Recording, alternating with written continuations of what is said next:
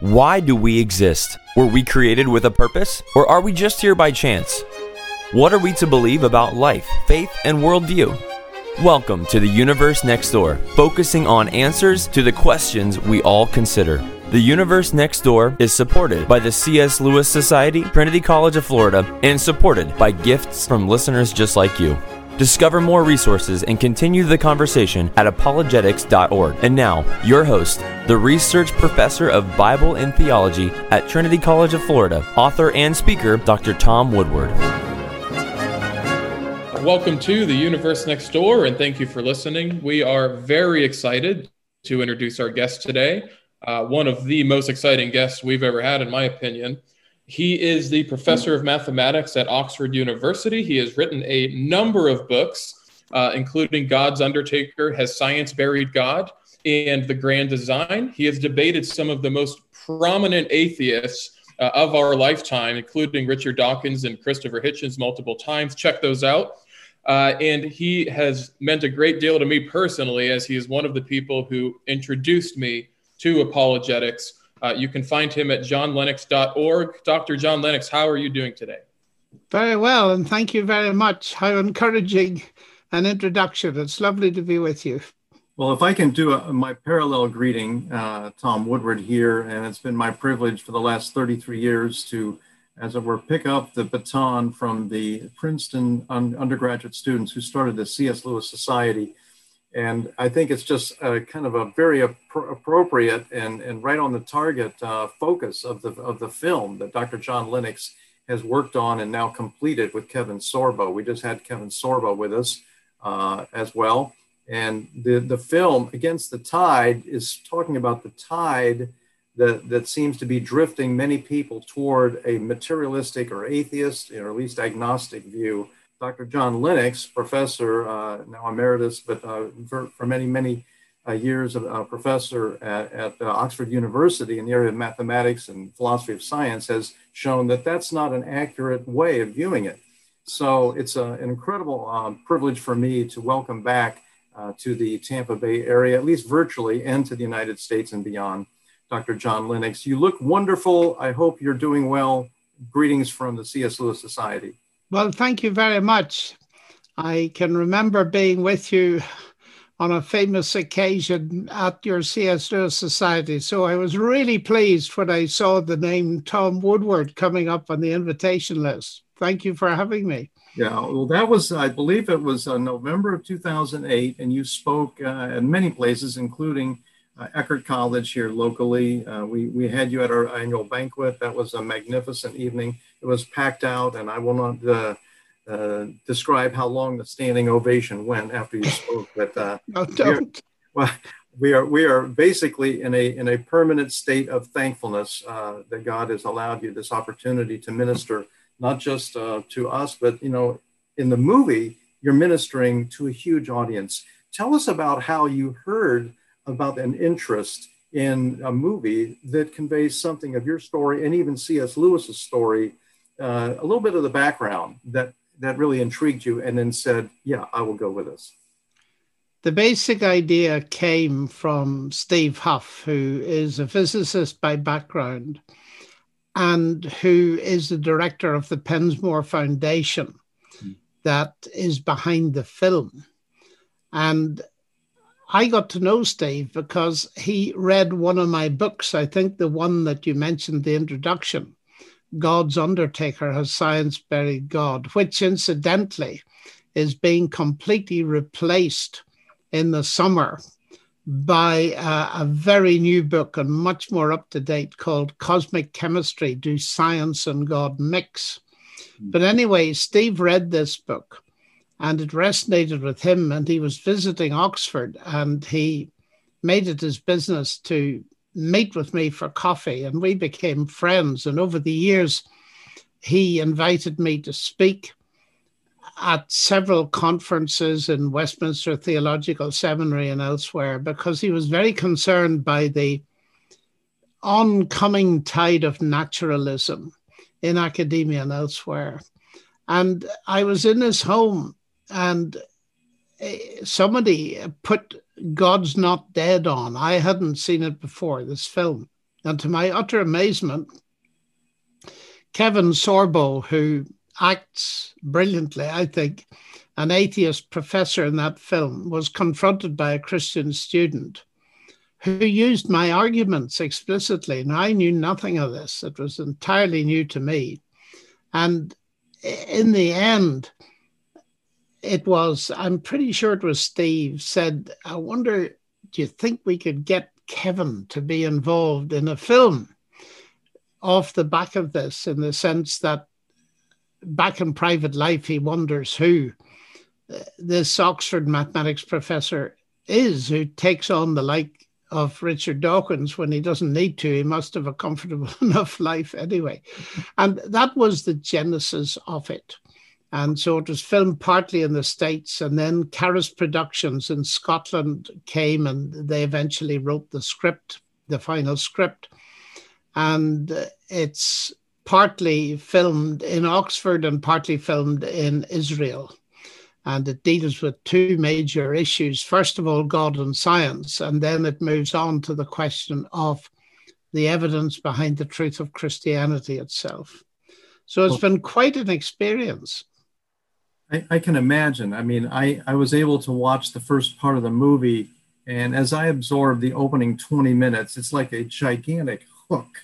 I mean, I have never in my life been so completely, thoroughly, and overwhelmingly hooked by one opening of a movie. But for you to relive the opportunity that you had to hear C.S. Lewis in person as your lecturer at Cambridge, and to act out when he comes in and takes the winter gear off, and finally stumps up to the lecture podium, and then puts his winter clothing back on as he leaves. That was one of the many shimmering moments. And I'm glad you enjoyed that. I think a lot of people will enjoy that. It's a priceless moment. I mean, I would see the movie just for that 3 minutes where you described during C.S. Lewis lecture.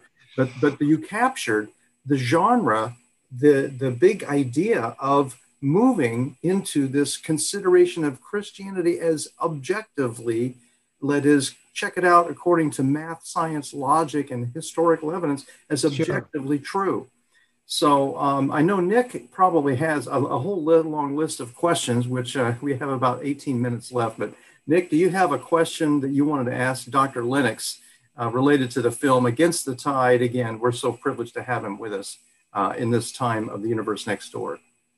Yes, absolutely. And I'm very much looking forward to it. But we'll probably see some of these in the movie, I'm sure. But what do you think is your favorite argument in defense of Christianity, and why?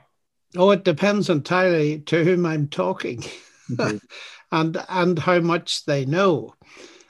If it's a defense of Christianity as distinct from defense of God, I think I go to the central claim on which the whole Christian faith hangs, and that is that Jesus Christ rose from the dead, because you can get at that both historically and experientially.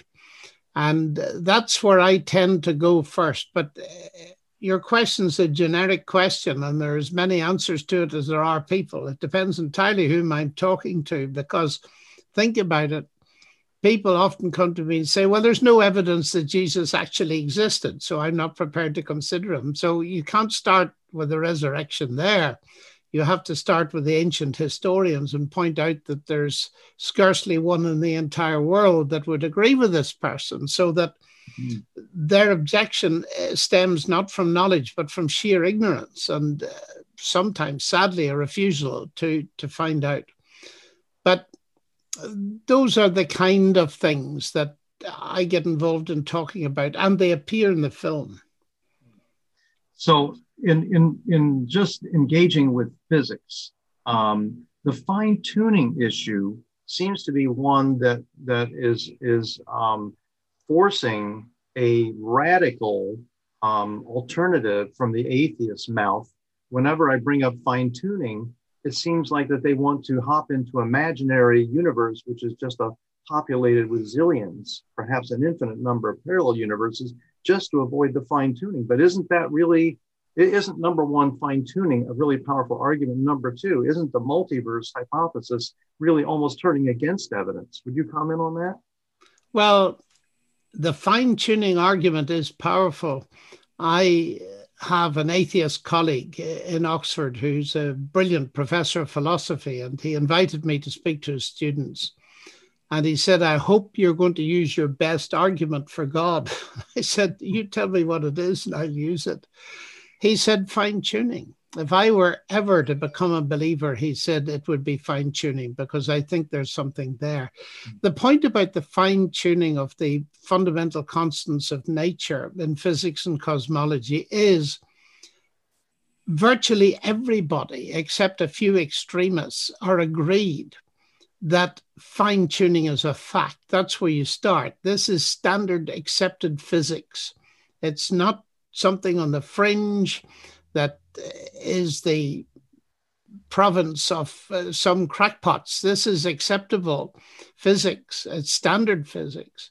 And as Stephen Hawking once said, it demands an explanation. And our astronomer royal, Lord Rees, Martin Rees, he said, really, when you think about the universe and this fine-tuning, the only two really possible explanations are that there is a God or there is a multiverse. And then he makes a rather unusual statement. He says some people prefer the view that there is a God, but I myself prefer the multiverse. Now, prefer is not a very scientific position. But the point is, I think that A, he admits the fine-tuning is real. Secondly, he admits that the God solution actually works. And thirdly, his own preference is a theory that is neither proven, and it's worse than that. The multiverse consists of an infinite number of universes, whatever that means, and they're all inaccessible to us. And as my colleague Richard Swinburne, who's a famous philosopher at Oxford, said,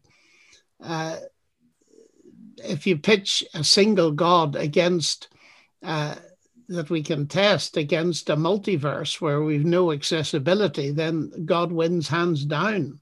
Mm. And physicists are very much in dispute and disagreement about the multiverse. This is not something that is believed in by all physicists. And I was taught quantum physics by Professor Sir John Polkinghorne, and he doesn't have much time for the multiverse theory, because he feels that from the principle of economy of hypotheses, the single universe with a unique creator wins hands down as an explanation, as a physical view that has very strong explanatory power. So I'm not really impressed with the multiverse. And not only that, even if you grant a multiverse, it doesn't prove that God doesn't exist. God can create as many universes as he wishes, as many a philosopher, atheists included, has pointed out. So it's not a defeater for faith in God at all. And I think even William Lane Craig has said that you cannot avoid fine-tuning with the multiverse, because the producer, the mechanism that spits out one after another these multiple universes itself would have to be fine-tuned. Oh, yes. Bill's right. It pushes it back just one level. Mm-hmm. And the universe generating machine has got to be fine-tuned as well. It doesn't really get anywhere. And it's not I think it was summarized well when Hugh Ross said, the only way you could have a multiverse is if God exists. But ironically, if God exists and decides he wants to have other parallel universes, you're not really, supporting your no God argument. If that's that's correct. And there's a number of people, scientists, even some of Hawking's co-workers, who do believe in the multiverse and do believe in God as well. Well, Don Page is one of those, the Canadian cosmologist. Okay, fantastic. Well, today with us on The Universe Next Door, we're so privileged to have Professor John Lennox. And I will tell you from my experience that it's such a great warm just affirmation of how far apologetics has gone today, is that they would actually at Oxford University award the full professorship to Professor Lennox when it was known that he was an advocate of what C.S. Lewis called mere Christianity. And so I just thank you, Dr. Lennox, for all you've done on behalf of people and even behind the Iron Curtain. And I want to just say, to see you speaking, and I'll just say it was a few decades ago, but speaking to students, I think it was in Russia, shown there on the film, that must have been quite a hoot to present the good mathematics and physics that you do, but also maybe outside that venue to present the plausibility of a real theistic worldview. Oh, yes. In those early days in Russia, they were all interested. They wanted to know why I believed in God. And the idea of evidence-based convictions of the existence of God were entirely new to them. I remember those days very well. I'm glad we put a little bit in the film. That's great. Well, again, the film is Against the Tide, and we are promoting it to the max. It is one of the great Christian films I have ever seen. I rank it up there with any other apologetics-oriented film as really arguably the finest, most cutting-edge apologetics production I've ever seen. Against the Tide, it is spectacular. And Nick, why don't you ask maybe another question? You have a whole cluster of questions. Yeah.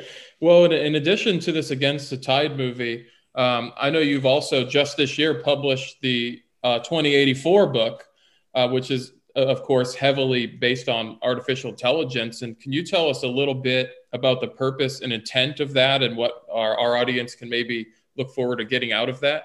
Yeah, well, the title is 2084, Artificial Intelligence and the Future of Humanity. And I wrote that to really try to explain to people exactly what artificial intelligence is and the positives and the negatives.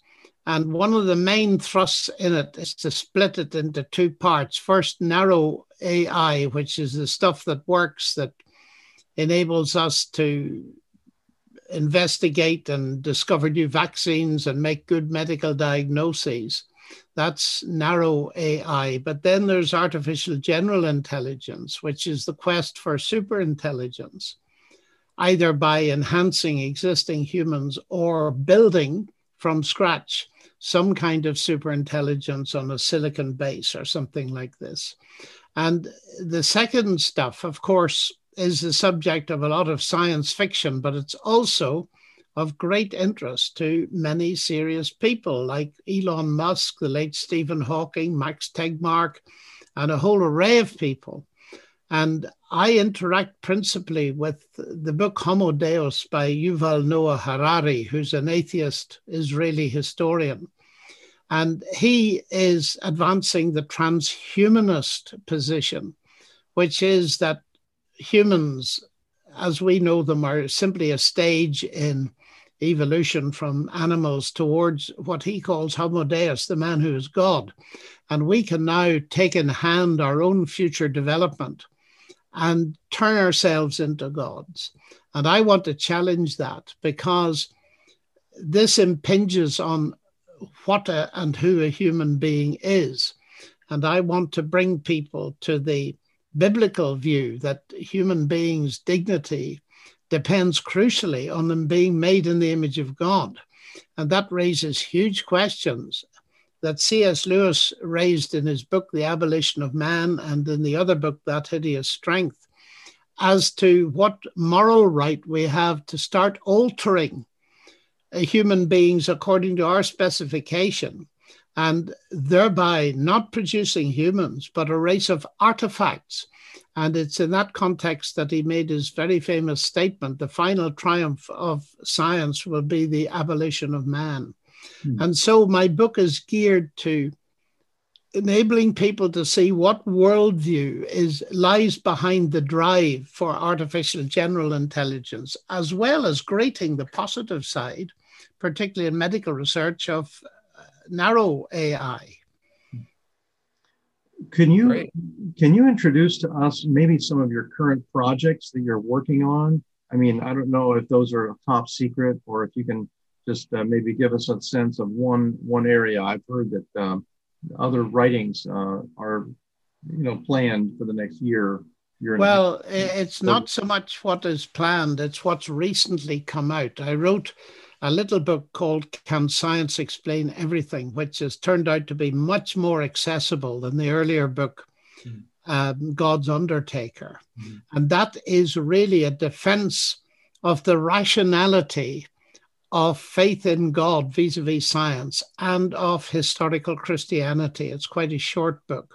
Mm. Then I wrote as well last year a book called Have No Fear, to encourage people to break through the fear barrier and to take their public stand in witnessing for their faith in Christ. Mm. And then thirdly, because of the COVID at the beginning of lockdown, I wrote a book called Where is God in a Coronavirus World? And that's now in 28 languages around the world. Wow. There's been a huge response to that book. And I've done over 100 Zoom interviews about it in many, many countries. But at the moment, I'm writing a guidebook for the film, because in a film, you can only go into a certain amount of detail. And because I'm a mathematician, I'm used to having time in a lecture to develop a point. I thought it would help viewers, because when they watch the film, they'd say, but what about this and what about that? So I've nearly finished a book called Against the Tide that will be complement the film. And sometime, I don't know when, I hope an autobiography will appear as well. So there are various projects going on, but I've been very busy this year. It's been extremely productive. Well, I think a lot of people have had a difficult time staying motivated through the quarantine and everything going on. So I think it's been a huge blessing to us. I think I speak for everybody who's listening, especially for I and Dr. Woodward, but just a huge blessing what you've been working on with the books and the movies and the writings. And I have kind of a personal question that I really like to ask people who have influenced me. But who have been some of the theologians, regardless of who it is, who have been a big influence on your life, either early on or even now? Well, I've had many influences because, of course, I read very widely. But the two I think most important are, first of all, my parents, who encouraged me to think, even though they were convinced Christians, especially because of that, actually. They gave me space to think. Secondly, my father introduced me to C.S. Lewis. And thirdly, he introduced me to Professor David Gooding, who became a lifelong mentor and friend. He died last year at the age of 93 or 4, but he was a huge influence on me in teaching me how to think about scripture. He was a classicist, actually, a professor of Latin and Greek. And he understood the way in which ancient literature worked.